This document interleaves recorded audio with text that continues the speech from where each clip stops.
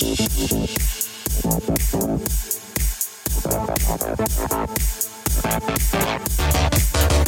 and welcome to the Motormouth podcast with Harry Benjamin and Tim Sylvie. This is the place where we meet some of the biggest names in and around motorsport, chat about their lives and everything in between. This week we're joined by a Formula One veteran, starting off life as a journalist before being persuaded by Ron Dennis to lead the comms team at the McLaren F1 team.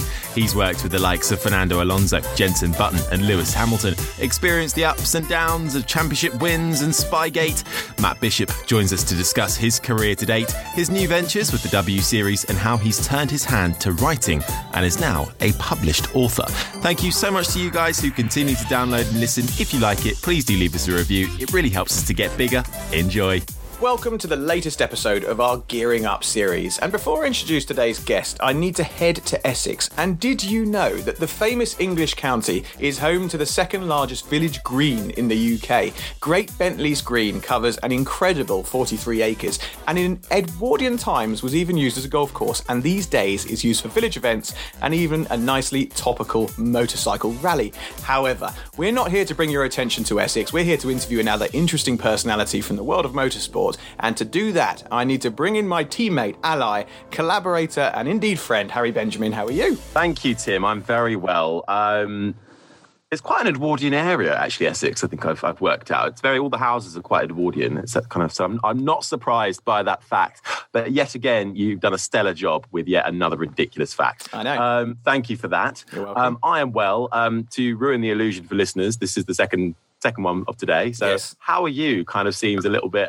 Yeah. Well, how have you been? I have changed my how am I status since an hour ago when we had our last podcast, because it was cooler then. It was still quite early in the morning, and it was bearable in my shed.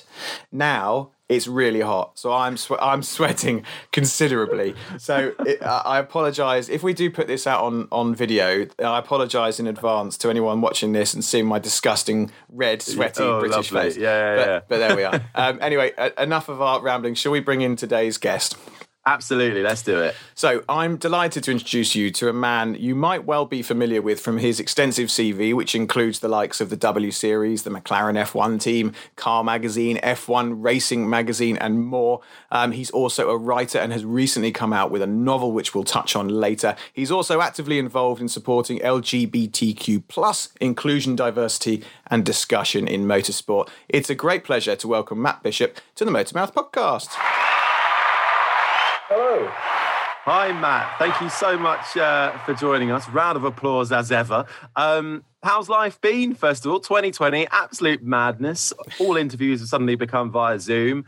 Motorsport came to a stop. How have you navigated it all?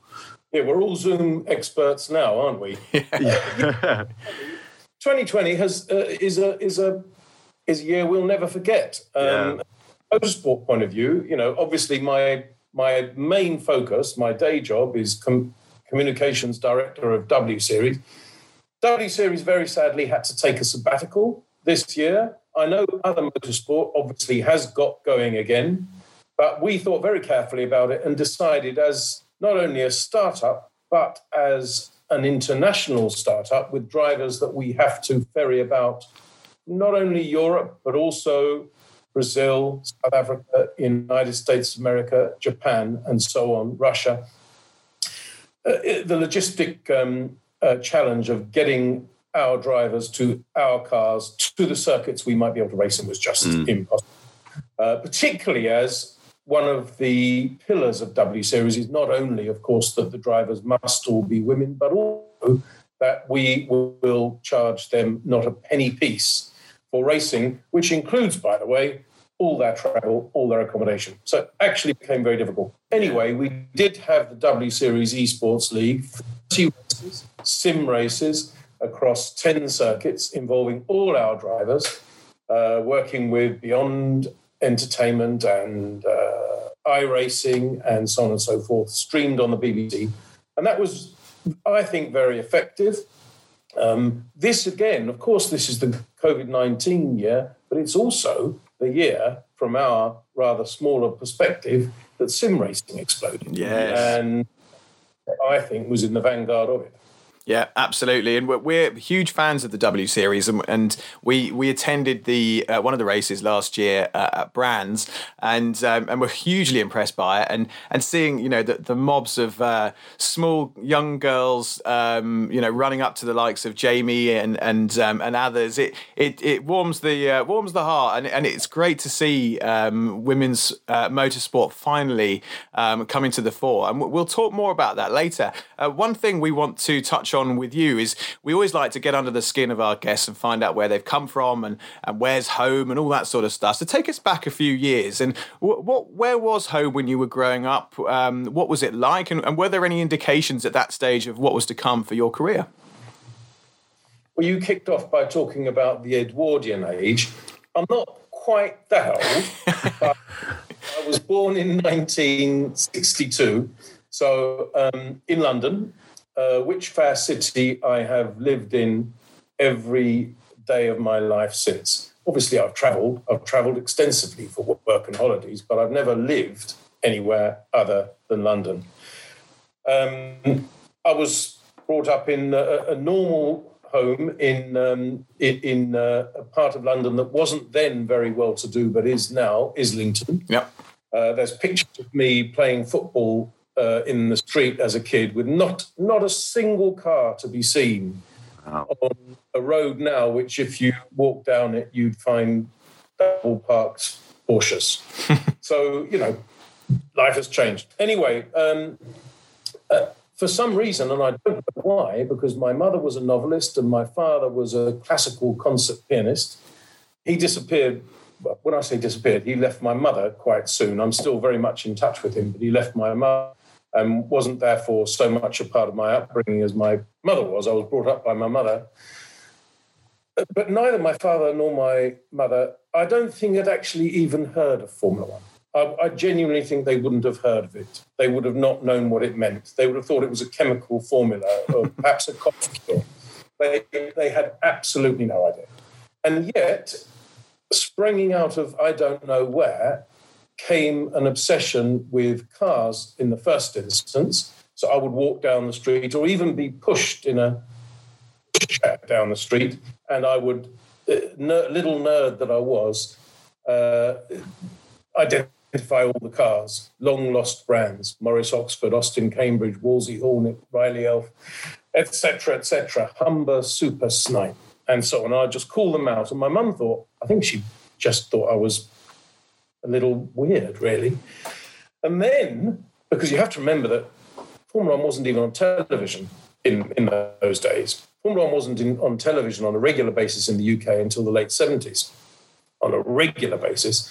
Occasional races, usually the British Grand Prix and Monaco, appeared before, but in the late 60s, when I was a nipper, not on the television, not on the radio, not in the newspapers, other than in 4-point at the back in the posh newspapers like the Times and the Telegraph, along with the Croquet and the Bowls. And even then, it would just say, first, Jackie Stewart, second, Jochen Rindt, etc. And it wouldn't say who was fourth, fifth, and sixth. And it wouldn't say that somebody had led the first 30 laps until their engine had blown. So you have to remember it was a complete minority sport, but I spotted a magazine called Autosport in a newsagent in 1972. And I'd never seen a car like that, because it wasn't a Wolsey Hornet and it wasn't a Riley Elf. In fact, it was Jackie Stewart's Tyrrell. And I was mesmerised. And I bought it as a kid. I was 9 years old and probably 9 towards 10. And I read it from cover to cover. How nice to have that sort of level of clarity at that age, to know you see that car, you're like, that's it. That's what I need to be involved with. And it's such a nice position to be in, to think, that's it. I've found my calling. I'm done. It was an epiphany. I can tell you, it was an epiphany. I thought, that is the business. Amazing. When did the moment click, though, for or was that the moment when you were like, well, I want to be a journalist, I want to write about this as well? Because the fascination was there, but was also the idea of being a journalist and writing about this and communicating the sport, was that there at the same time? I remember I was 9. What I would have done was race the cars. Yeah. Yes. Are you a frustrated racing driver? Is that what it is? Half of the media centres of all sports events are populated by frustrated players and drivers and so on. In fact, it's one of the things, you will come to this later, when I worked with the likes of Lewis Hamilton and Jenson Button and Fernando Alonso, one of the things I used to say when I was trying to persuade them to do something like be interviewed or appear for a sponsor and they were being truculent about it, I used to say, listen, Lewis, listen, you're one of the lucky ones. You're quick. I wasn't quick. I was absolute crap. And that's why I've got to do this damn fool, stupid job. And you can go flat through Eau Rouge. So will you please go down and see Vodafone now? Yes, I will, Bat. Yes. Brilliant. Well, I'm sure we will touch on your days there in a little bit. So that's really, as Tim said, to have that clarity it's so nice. And obviously when you're 9 years old, I suppose that is the dream, to go fast, going round and round. So well then in that case, when did the moment come then for you to be like, actually, okay, I think there's a career here that I would like to pursue, and then how did you start to go about that? Well, I was a clever boy at school, but not an industrious one, and therefore didn't do particularly. I did well in O-levels, which is what you call GCSEs now, but underperformed significantly in. I sound like Ron Dennis saying that. No, significantly. Anyway, messed up my A-levels. I think we could, to use normal non-Ron speak English, and it's very catching Ron speak. I bet, yeah. Oh. Terrible. Anyway, I messed up my A-levels, didn't go to university, and instead went and worked in a factory, Unigate. That was quite handy because I could tell people I was at uni. But anyway, I then did various other odd jobs, and one of them was being a betting shop manager.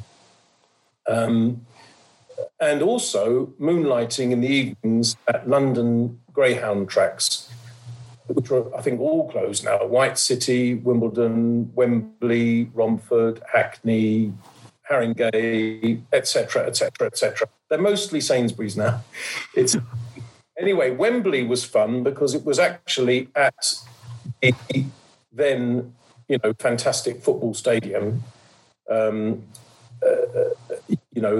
the FA Cup finals and the 1966 World Cup final were played in, and so on. And the dogs ran round the track, the track that was laid out around the edges of the pitch. So you went to this extraordinary, huge stadium with a couple of hundred dog fans. I have to make sure I don't say dogging. We used to call it dogging. That's something different. Don't make that mistake. Yeah.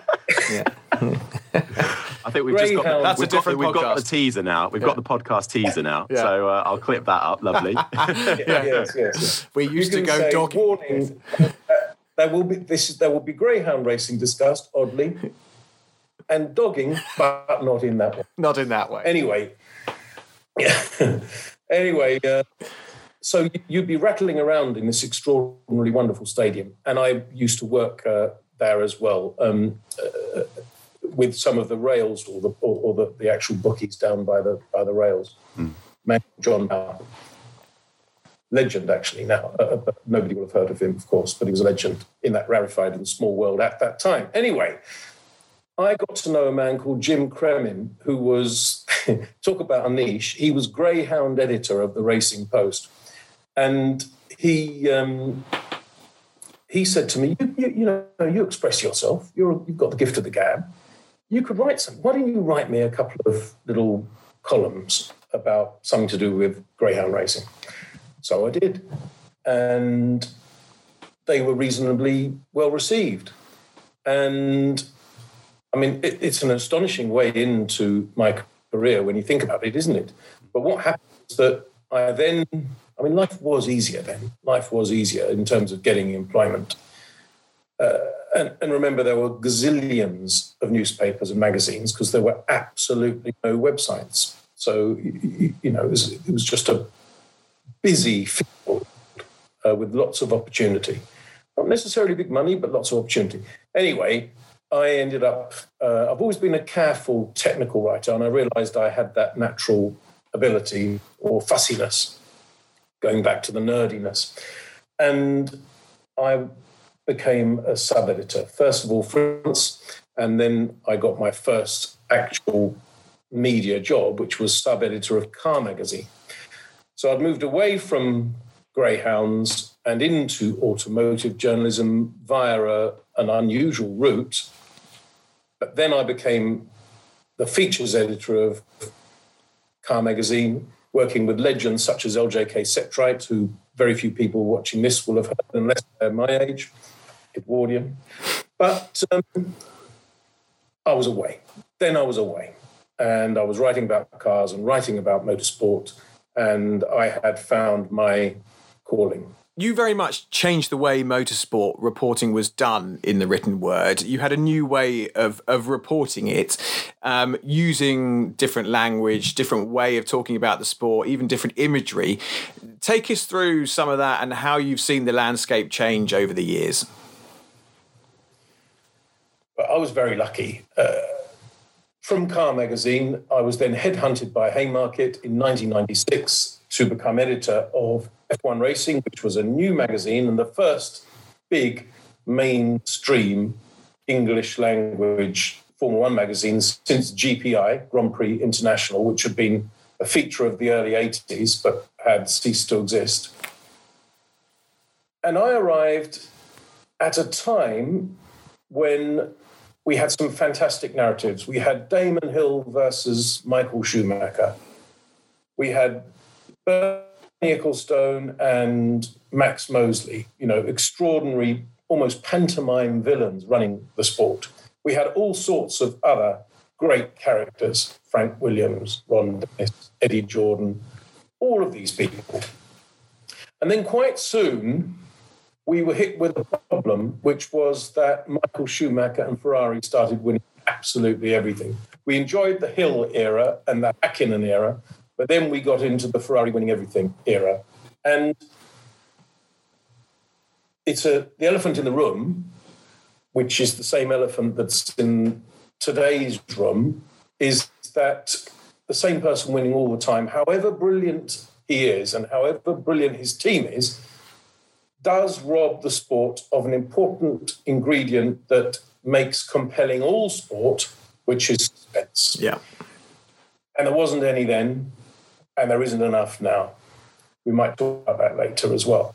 But what we realized is that the sport about which our magazine was devoted was itself not delivering in terms of entertainment, so we had to find different ways to actually, this sounds arrogant and it isn't meant to be, but to make our magazine more interesting than the sport itself. Yeah.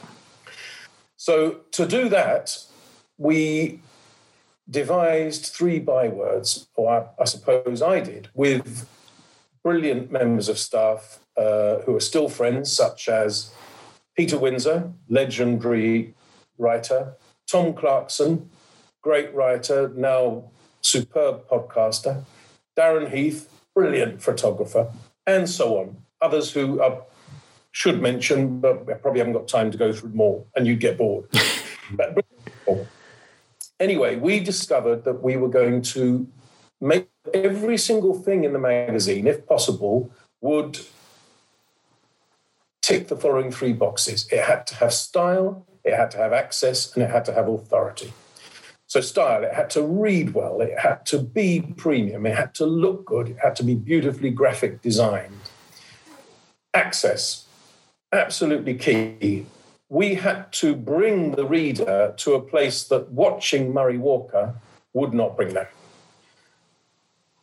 Yes, they'd already seen Murray Walker commentate on Michael Schumacher winning yet another Grand Prix, so we had to take them behind the scenes. Whether that was, these are actual stories, whether that was Fernando Alonso, a bit later now, early 21st century, and Mike Gascoigne taking their Renault Formula One car to Concord and comparing and photographing the two together, whether that be snowboarding with Max Mosley, I kid you not, whether that be climbing Everest, not actually all of it, but we perhaps drew a veil over some of that detail with Alex Wurz. All of those things. So bringing the reader to a place that they had never been and never seen in terms of not only Formula One drivers, but actually, I think it would be fair to say, top-class sports stars of any kind. Yeah. And that was successful.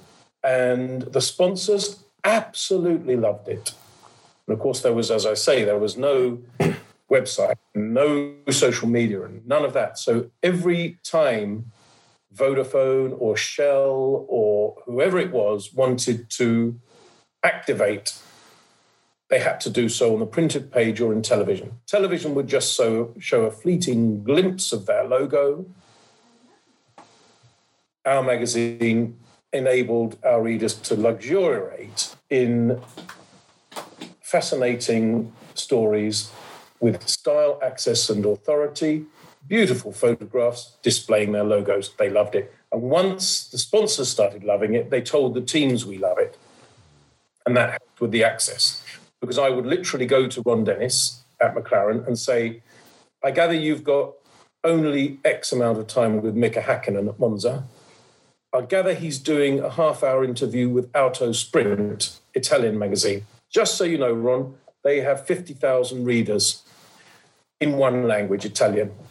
We are in 34 languages, on sale in 110 countries, and about 3 million readers. By all means, choose Auto Sprint, but I'm going to be having coffee with the people from ExxonMobil and West and all your other sponsors later. So think on, Ron.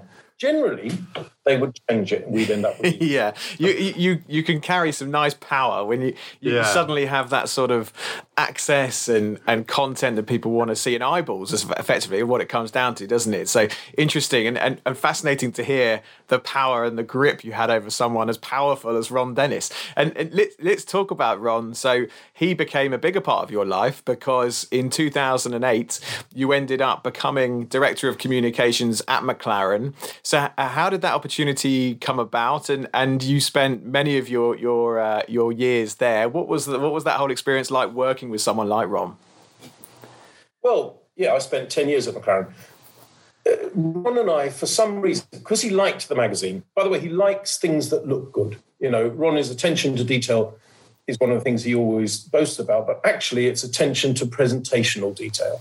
He wouldn't spot a split infinitive, but he'd spot a wonky floor tile. Mm-hmm. So he liked the magazine because it looked so good, because of Darren's photographs and because of the design.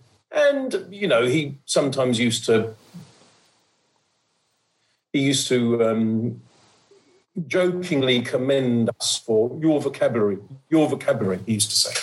Anyway, he offered me a job in 2001. He and I were having lunch at Magny-Cours in his office in the then motorhome, old-style motorhome, of course. It wasn't the right job. It was a press officer. And in those days, a press officer really, particularly at McLaren, because Ron didn't really like the whole idea of marketing and media. He liked commercial, he liked money, but he didn't really get journalism in that sense. So his press officers were usually enjoined to write a press release, print it out, and then walk around the press room handing it out. And occasionally, you know, having a lunch for journalists. That was it. It didn't rock my boat at all. I thought it was a bit dull, it was a bit anodyne. And why would he have paid me significant money to do that job? But we stayed in touch and we met often. We had lunches and we had dinners, always, thank goodness, paid for by him, because he used to go a long way down the wine menu towards the bottom, I can tell you. And I don't know why we were chummy, but we were. We're so different in so many ways, different in more ways than you can imagine, really. And but nonetheless, we hit it off. And then in 2007, and of course I interviewed him often, and he used to open up a bit to me, and it was good interviews. Then in 2007 was McLaren's Annus Horribilis, Spygate. And Ron was in the guano. Mike Coughlin, the McLaren chief designer, had been found by the police, by the way, not by the FIA, by the police in the UK, to be in possession of 780 pages of Ferrari IP. It was an extraordinary scandal, an utter disaster for Ron. And he rang me. What can I do about this? I said, I've got to report it, Ron. I was then not only editor of F1 Racing, which by that time had become a completely international magazine in a gazillion languages, but also I was editorial director of the Sport Group, which encompassed Autosport, Autosport.com by then, Motorsport News, etc., etc. And I said, look, Ron, this is going to be a big story. This is going to be page one in all our magazines. It's going to be extensive. You can't just take me to one side and ask for advice, because I'm going to be briefing our journalists immediately. So think on. I have to be honest with you about that. There's nothing that can really be off. Oh God, no, Matt. I'm in trouble here. I'm in trouble here. Anyway, the long and the short of it was the next Grand Prix was the Turkish Grand Prix, and he rang me on the Thursday and he said, could you come into my office? By that time, the McLaren motorhome was called the Brand Centre, that huge, still used, reflective, slightly scary building. Anyway, he said, come in. So I went up and he said, right, okay, I know I offered you a job before, but this time is real. You've got to come and work for me. You've got to come and work for me, because I'm in trouble here. And he was, by the way, because Max Mosley had an extremely able director of communications, Richard Woods, who I became friendly with, or I had already been friendly with, and am now still. We had a bit of a hiatus in that friendship because of the professional impossibility of it being continued during the period I'm going to describe. But Richard wouldn't mind one describing him as a spin doctor. He was an Alistair Campbell of Formula One, and Ron had never hired anyone with that kind of strategic bent. And, if you've got Alistair Campbell on the one side and you've got people handing out press releases and offering coffees on the other, it's not a fair fight. He finally realised that. He said, I need a strategic comms director. I need somebody who understands media, who understands journalists, who understands the Formula One landscape, who understands Max Mosley, Bernie Ecclestone, Ferrari, and, by the way, who understands what Richard Woods is playing at. And the funny thing was, out of the 7 billion people in the world at that time, that Ron knew and trusted, there was only one person who remotely ticked any of those boxes, and it was me. So I was very lucky. And we discussed the matter in Turkey, and then again at Monza, which was the next race, and then again at Spa, which was the next race after that. And then we agreed terms at Spa, and I was able to, leverage my good luck into significant pay rise. So that was another very, very, very good bit of luck for me.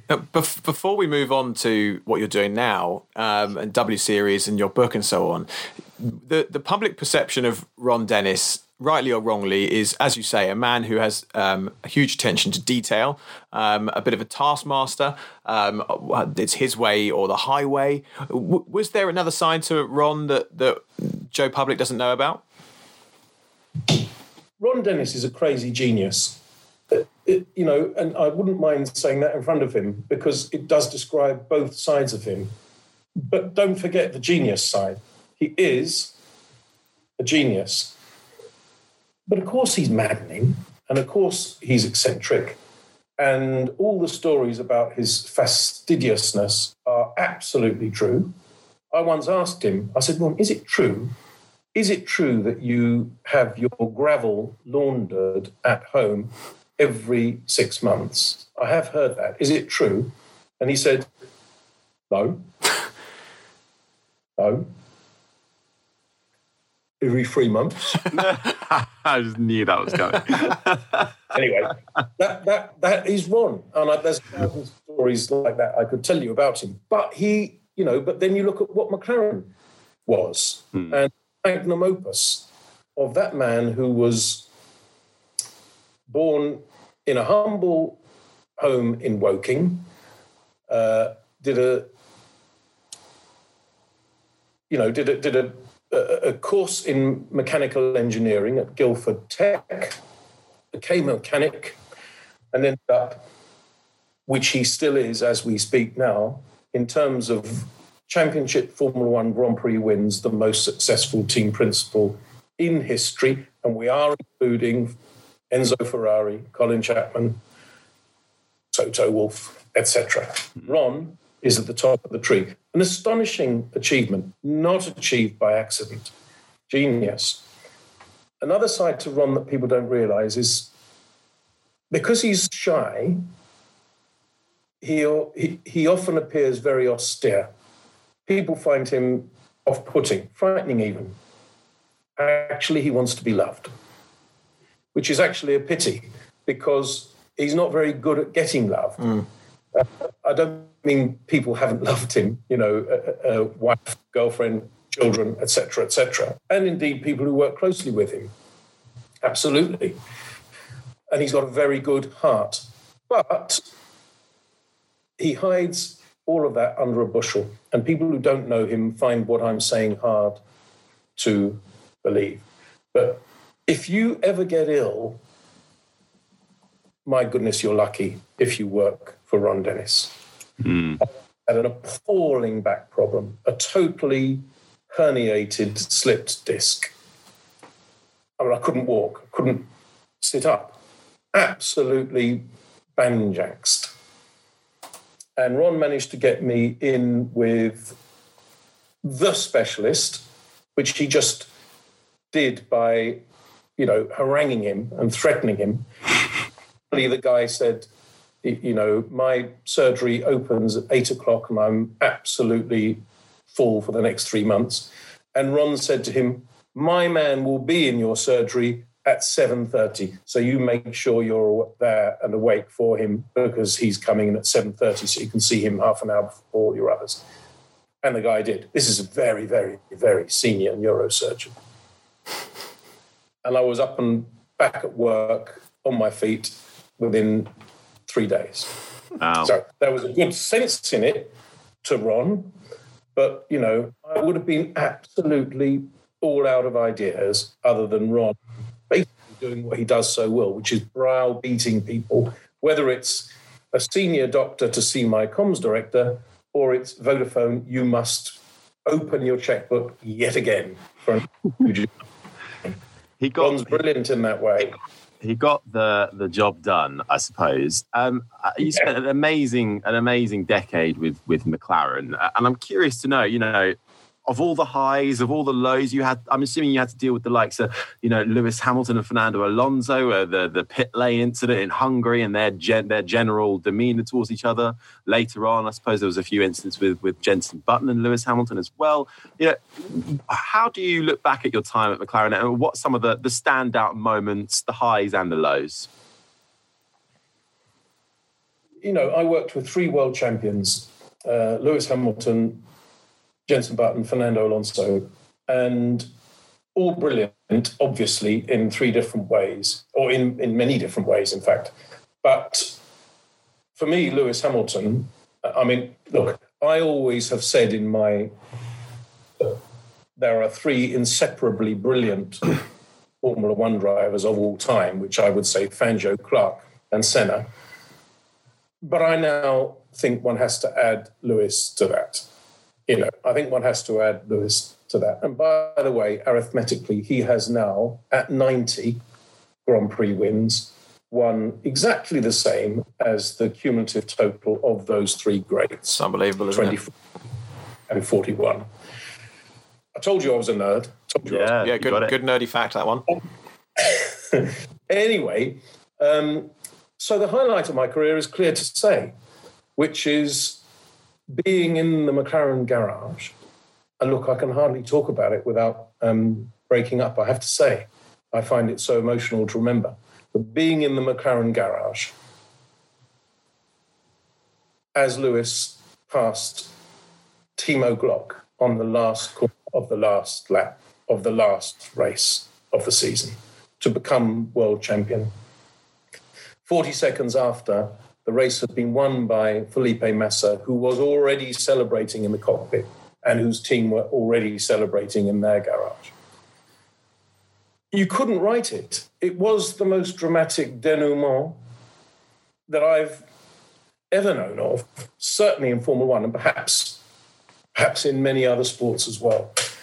It's hard to talk about without welling up, I have to say. Yeah, it was an extraordinary thing to witness, and from a watching perspective, you remember looking at it on the TV and seeing Massa and his family, and jumping up and down, and thinking, we've done it, and then that awful moment where they realise they haven't, and they go to despair, and to be at the heart of that must have been unbelievable.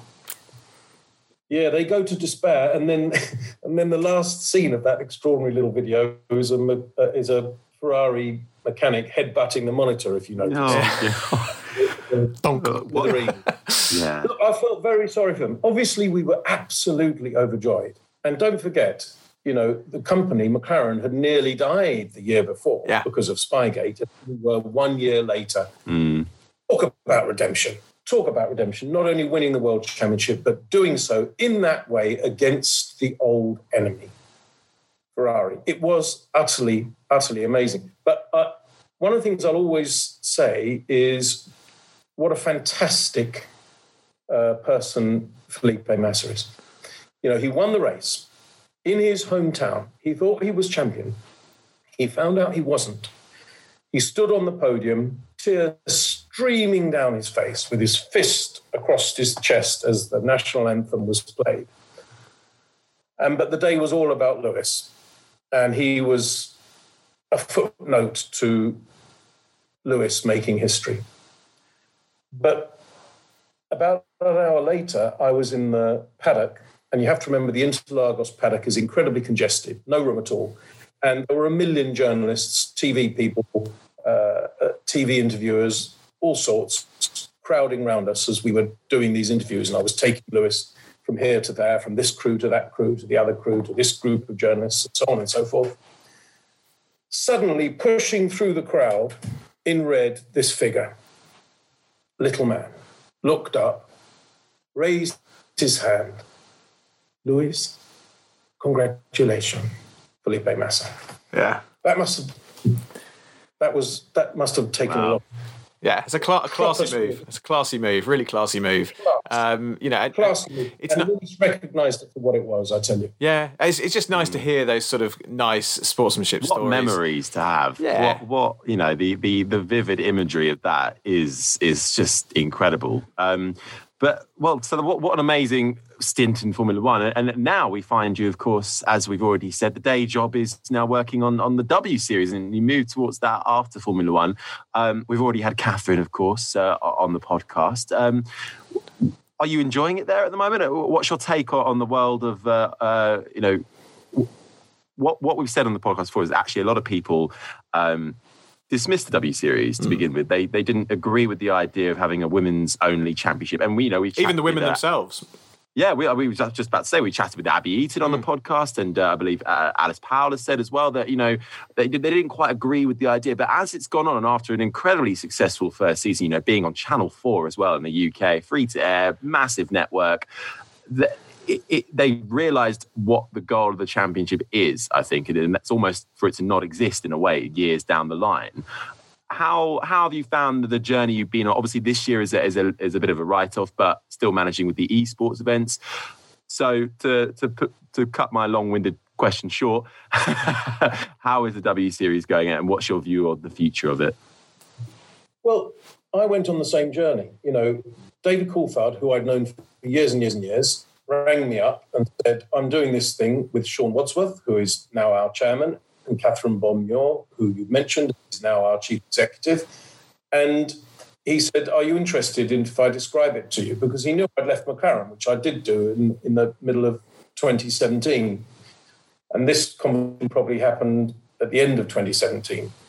And I was setting myself up as a consultant or thinking about doing that. And so I said, well, tell me. And he explained. And I was sceptical for all the reasons you've just said. Then I met Sean, and then I met Catherine, both separately, and talked more with David Coulthard, and I began to get it. And I'm now become not only, you know, an employee, communications director, full-time, but also an absolute, you know, evangelist for W Series. And people who criticize it because they say, why segregate, I think have missed a point, because that's my immediate reaction when I first heard about it as well. But what's happened so far? Look, the existing experiment has failed. Formula One has been in existence for 70 years, 70. It's always been open to men and women throughout that period. And yet throughout that period, there have only been 2 women, about 1,000 men, but 2 women who have actually started a championship Formula One Grand Prix. One of them 44 years ago and the other one 62 years ago. So it's not getting better, it's getting worse. And doing nothing didn't seem like a very proactive option. So what we decided to do is create a series called W Series, performance positioned at the level, Formula 3, when female drivers generally begin to fall off the ladder or hit the glass ceiling, whichever metaphor you prefer, because they generally get through karting and might touch Formula 4, but then usually daddy, not always daddy, but usually daddy says, right, that's it. I'm not going to spend any money more on you because I cannot believe that you are going to return the investment, because there has been no precedent for 44 years. Yeah. So whereas if it's his son, and I'm sorry to talk about daddy rather than mummy, but it is usually daddy. Whereas if it's his son, he can convince himself that little Johnny is going to be the next Lewis Hamilton and will soon be earning 20 million a year. Therefore, why on earth are we balking at this 300,000 or this 700,000? Obviously, I'm talking about rich daddies anyway. But when it's the daughter, there is no route. There is nothing to emulate. They say, if you can't see it, you can't be it. And daddy says, no, tell you what, love, I'll buy you a pony. And they stop racing. That is what we found happen. So we discovered that we would create something which would be the next step, performance positioned at the place where they normally fall off. And we created something.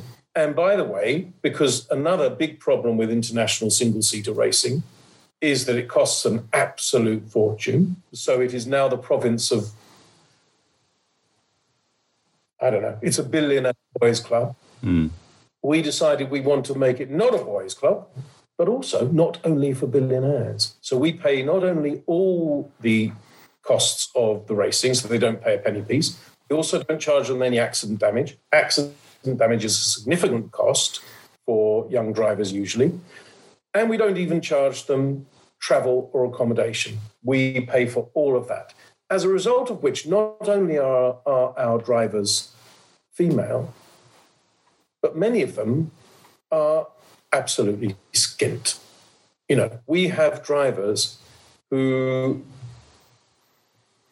deliver pizzas for Deliveroo in their spare time, to pay the rent. And yet, there they are on the podium at Brands Hatch or Hockenheim, free of charge for W Series. Yeah. And for me, that's something to be proud of. Not just because of diversity and inclusion, though of course that, but also because of a democratization of a sport that in many ways has become literally prohibitively expensive. Yeah.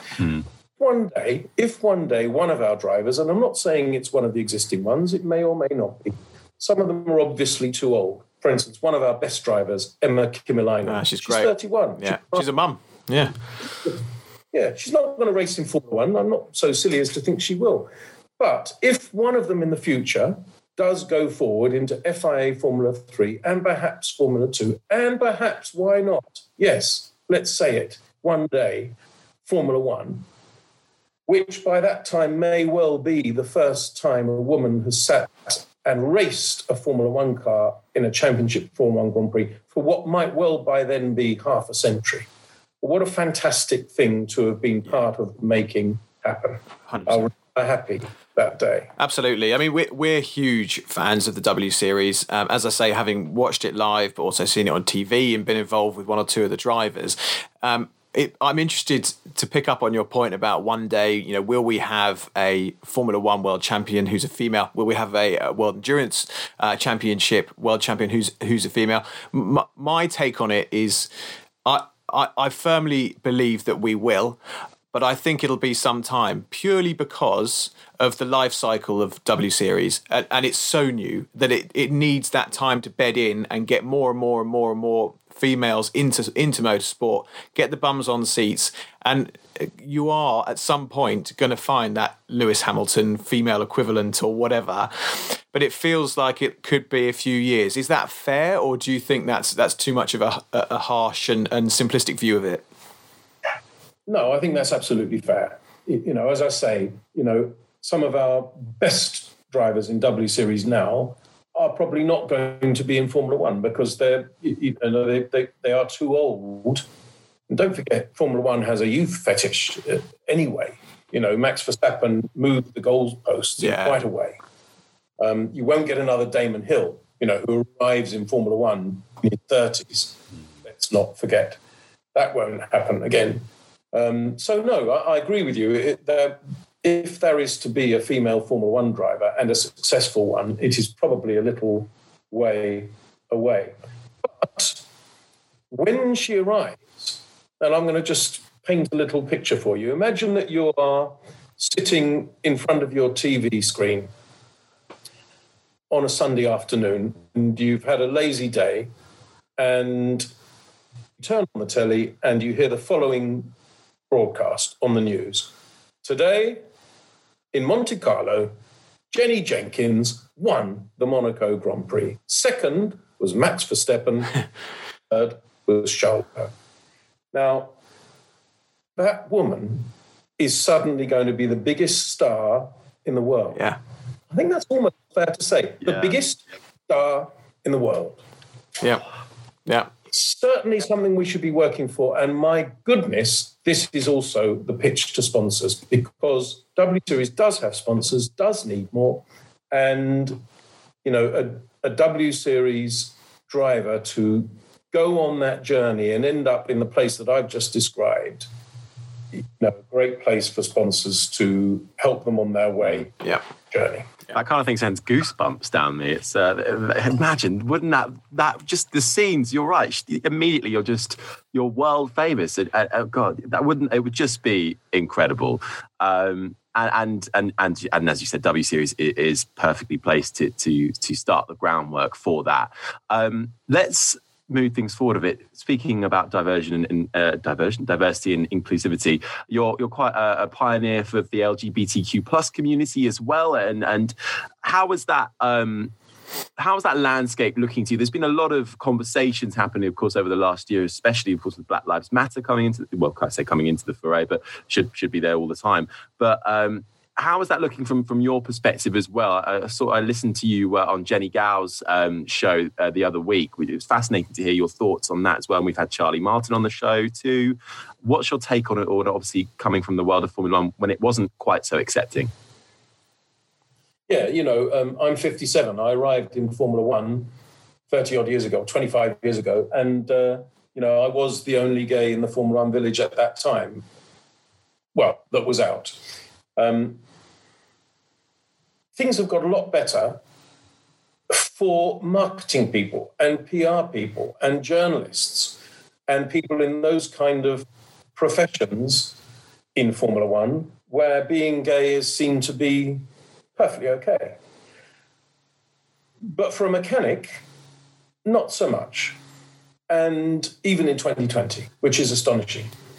And I know this because I speak to mechanics, because I'm a founder ambassador of Racing Pride, which was set up last year, 2019, in association with Stonewall, and seeks to do a lot of good work, I think, with junior drivers, male and female, well, LGBTQ+,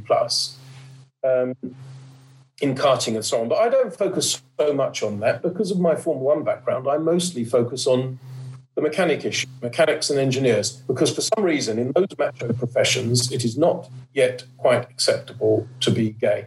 Well, that is the fear of many of the mechanics who do not all come out and therefore live a lie and therefore work for 10, 15 or 20 years for McLaren or Williams or whoever it is, and never introduce their partners to their colleagues and tell lies about why they aren't married and don't have children, or even tell lies saying they're not married when they are to someone of the same sex as themselves. That can't be right.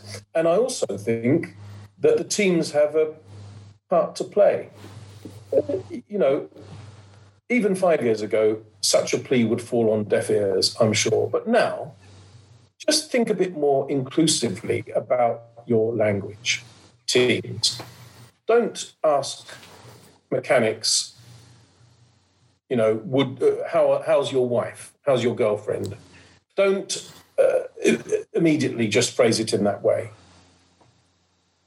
Take the trouble to be a mensch in 2020 and say, how's your partner? Just in case you're talking to a gay man who is frightened of admitting it.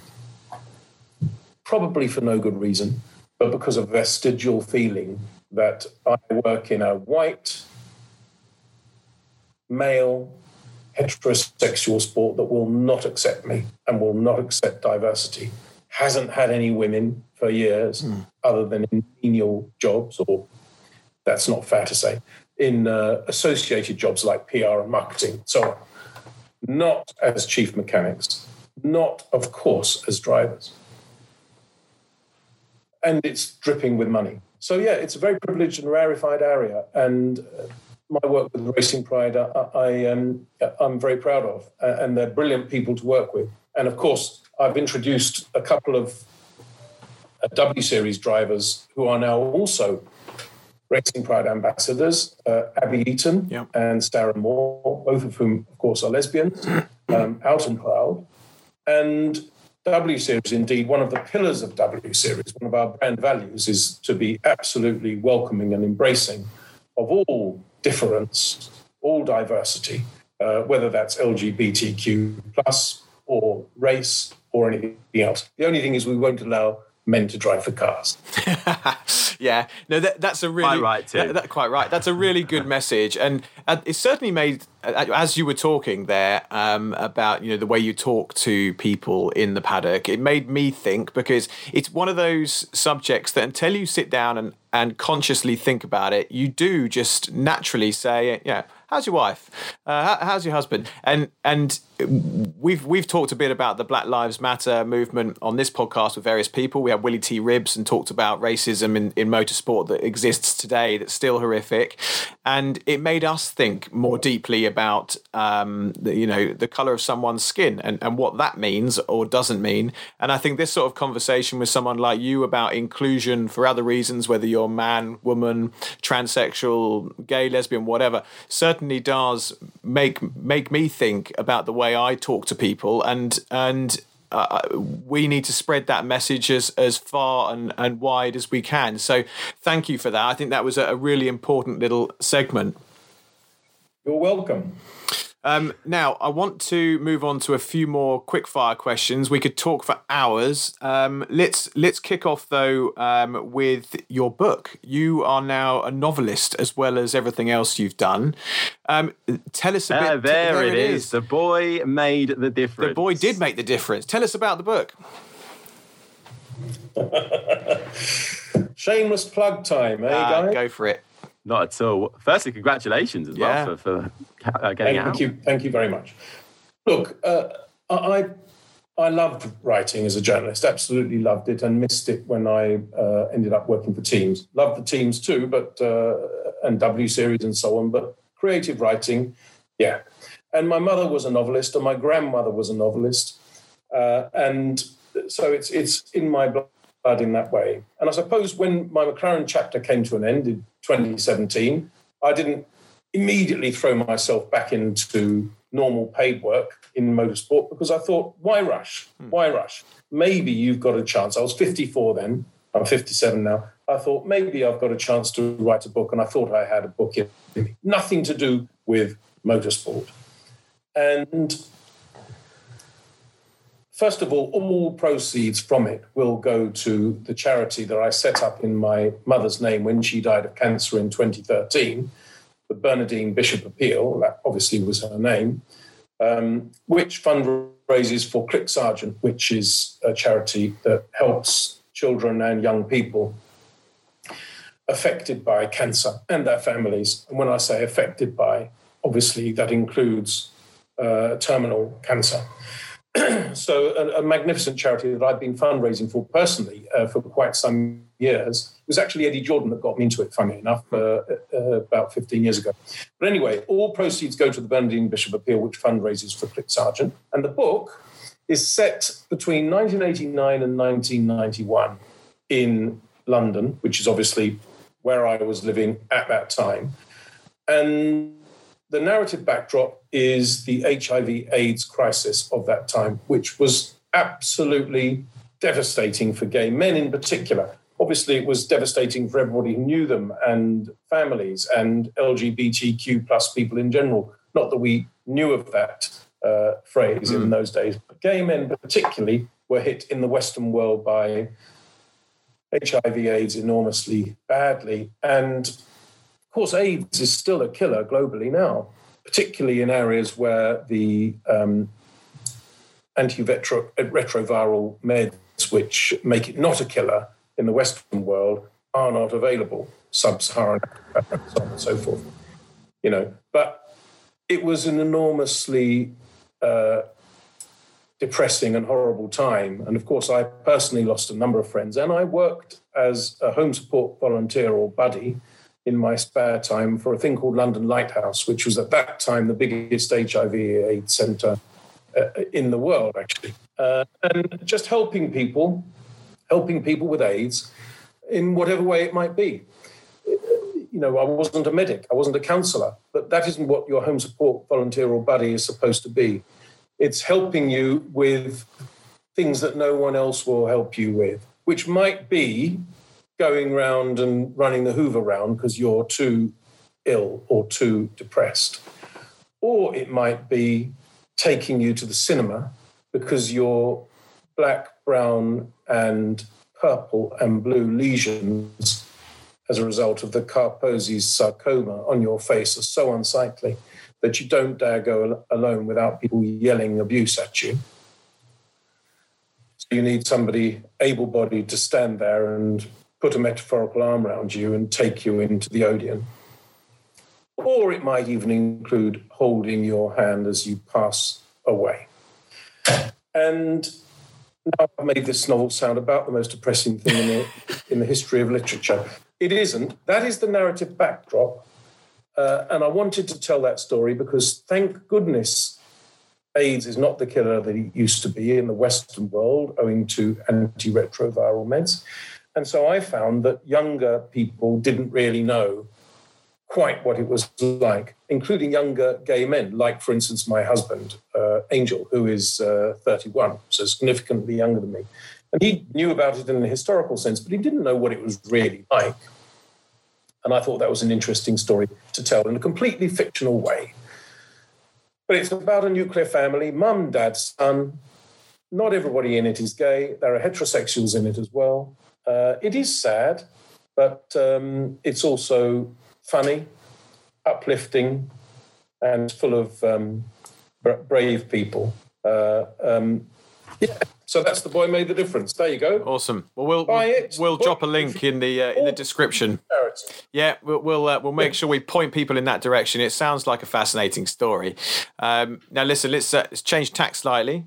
Hidden talents. Have you got any? Snooker. Oh, Snooker.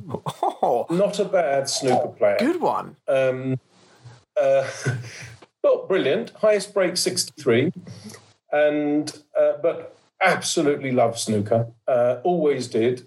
Don't play nearly as much as I'd like now. And by the way, haven't had a 63 break for years. I get a lot of breaks of one now because I play so rarely. But I absolutely love snooker. And in fact, I wrote a series of blogs over a couple of years, quite recently, for another website. I won't mention a rival to you, but just for fun, for a mate, and very much enjoyed writing them. And of course, going sometimes to the tournaments in order to interview the players. Such a different world from Formula One. Yeah. Because, if you start off as a Formula One journalist, to get to the stage where you could interview Lewis Hamilton is either never or many, many years. Start writing a little blog on snooker, you can be interviewing Ronnie O'Sullivan within weeks. Yeah. Incredible. Flip that on his head then. What are you bad at? The worst dancer ever. The worst dancer. I make your average drunken dad dancer at a wedding look like Fred Astaire. Is it like do your arms go nuts, or is it just general weird body movements? I can't do it. I was always good at sport. I was good at football. I can play snooker. I used to love cricket.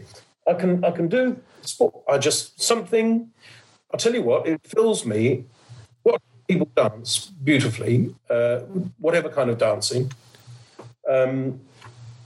fills me with admiration, but also pathetic melancholy. Because I think, why can't I even do anything remotely, even close? Can't even enjoy myself in a dance. Can't even enjoy myself. Can't even do a simple box step. I always whack that out. Yeah. Nice. Classic box step. I'm not going to show you, that's for sure.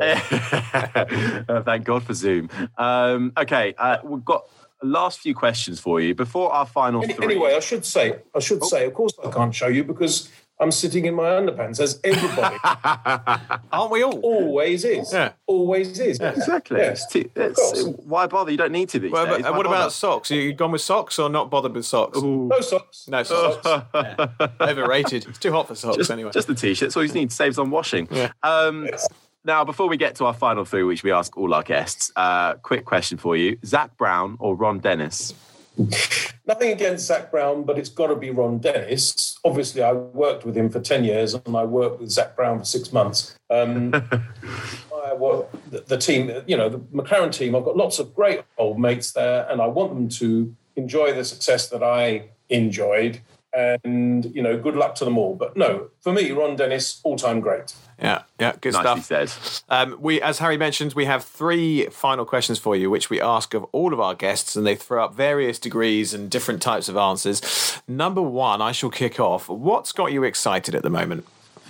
I have to say, I know we've touched on it, but I have to say, what's got me excited is the possibility, interrupted infuriatingly by, obviously, the tragedy of COVID-19. But what's got me excited is the possibility that we might actually manage to buck the trend, which has been trending for far too long, and have female racing drivers at a significantly high level. And yes, maybe Formula One, but also, Formula 2, International Formula 3, Le Mans at the highest level, IndyCar. One of our drivers in W Series, Jessica Hawkins, her ambition is not Formula One. She wants to be a British touring car driver. Well, if she was a successful British touring car driver, wouldn't that be fantastic? That has got me excited. I was sceptical, but I now firmly believe that it is a career ambition that me certainly, to be part of a movement. And I don't just call W Series a sport or a series. I call it a movement and a mission to try to further the interests and make successful female racing drivers. And however that pans out, obviously we'd love to see a woman win the Monaco Grand Prix one day. But however it pans out, and that's probably a little while away, that has got me excited in answer to your question. Very good. If not doing what you've done and what you are currently doing, what would you be doing? Well, before I found journalism and ducked into it, I will say I did all sorts of silly jobs, well, not silly jobs, jobs that didn't pay very well and, weren't what you traditionally call good jobs. Minicab driving, van driving, delivery driving. I worked on a jewellery store in a market, second-hand jewellery, betting shops, greyhound racing, all sorts. So if I'd been unlucky and never had any breaks, I'd probably be driving an Uber, except that I'm so appalling with IT that I probably would mistype the app or whatever they do. Yes, something like that is probably, if I'm not being, on a worst case scenario, I probably would have, kind of stumbled through my life and ended up doing something like that. The other answer to the question is novel writing, which is in my blood from my mother and my grandmother. And I have now at last dipped my toe in the water and published a novel. If it's at all well received, all proceeds go to charity. So there's another big reason for me wanting it to be successful. But if it's at all well received, then yes, I might well want to try my hand at writing more novels. Yeah. If it's badly received, I'll curl up in the corner and lick my wounds and write nothing ever again. Yeah. So essentially, you would have been a very well-read Uber driver. I'm sure they exist. I'm sure they do. Final question for you before we let you get on with your day. What are you scared of? Well, we've managed to get through however long it is without talking about politics, so I'm going to answer with 4 words. Donald Trump, Boris Johnson. Well said. That deserves a round of applause. And I think that's the perfect way to end our excellent chat with Matt Bishop. Thank you so much for joining us. We've talked about all sorts of different stuff. There's plenty there for everybody to get their teeth into.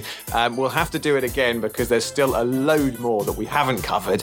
But for now, Matt Bishop, thank you for joining us on the Motormouth podcast. Thank you very much for having me on. Thank you so much for listening to the Motormouth podcast. Do make sure you give us a follow on our socials, Twitter @Motormouth_, Instagram @Motormouth_official, and on Facebook, just search Motormouth. You can download the Motormouth app where you can get exclusive video content from MMTV, create your own social profile and interact with others, and check up on all the latest happenings with whatever motorsport takes your fancy. Don't forget to like, subscribe and review.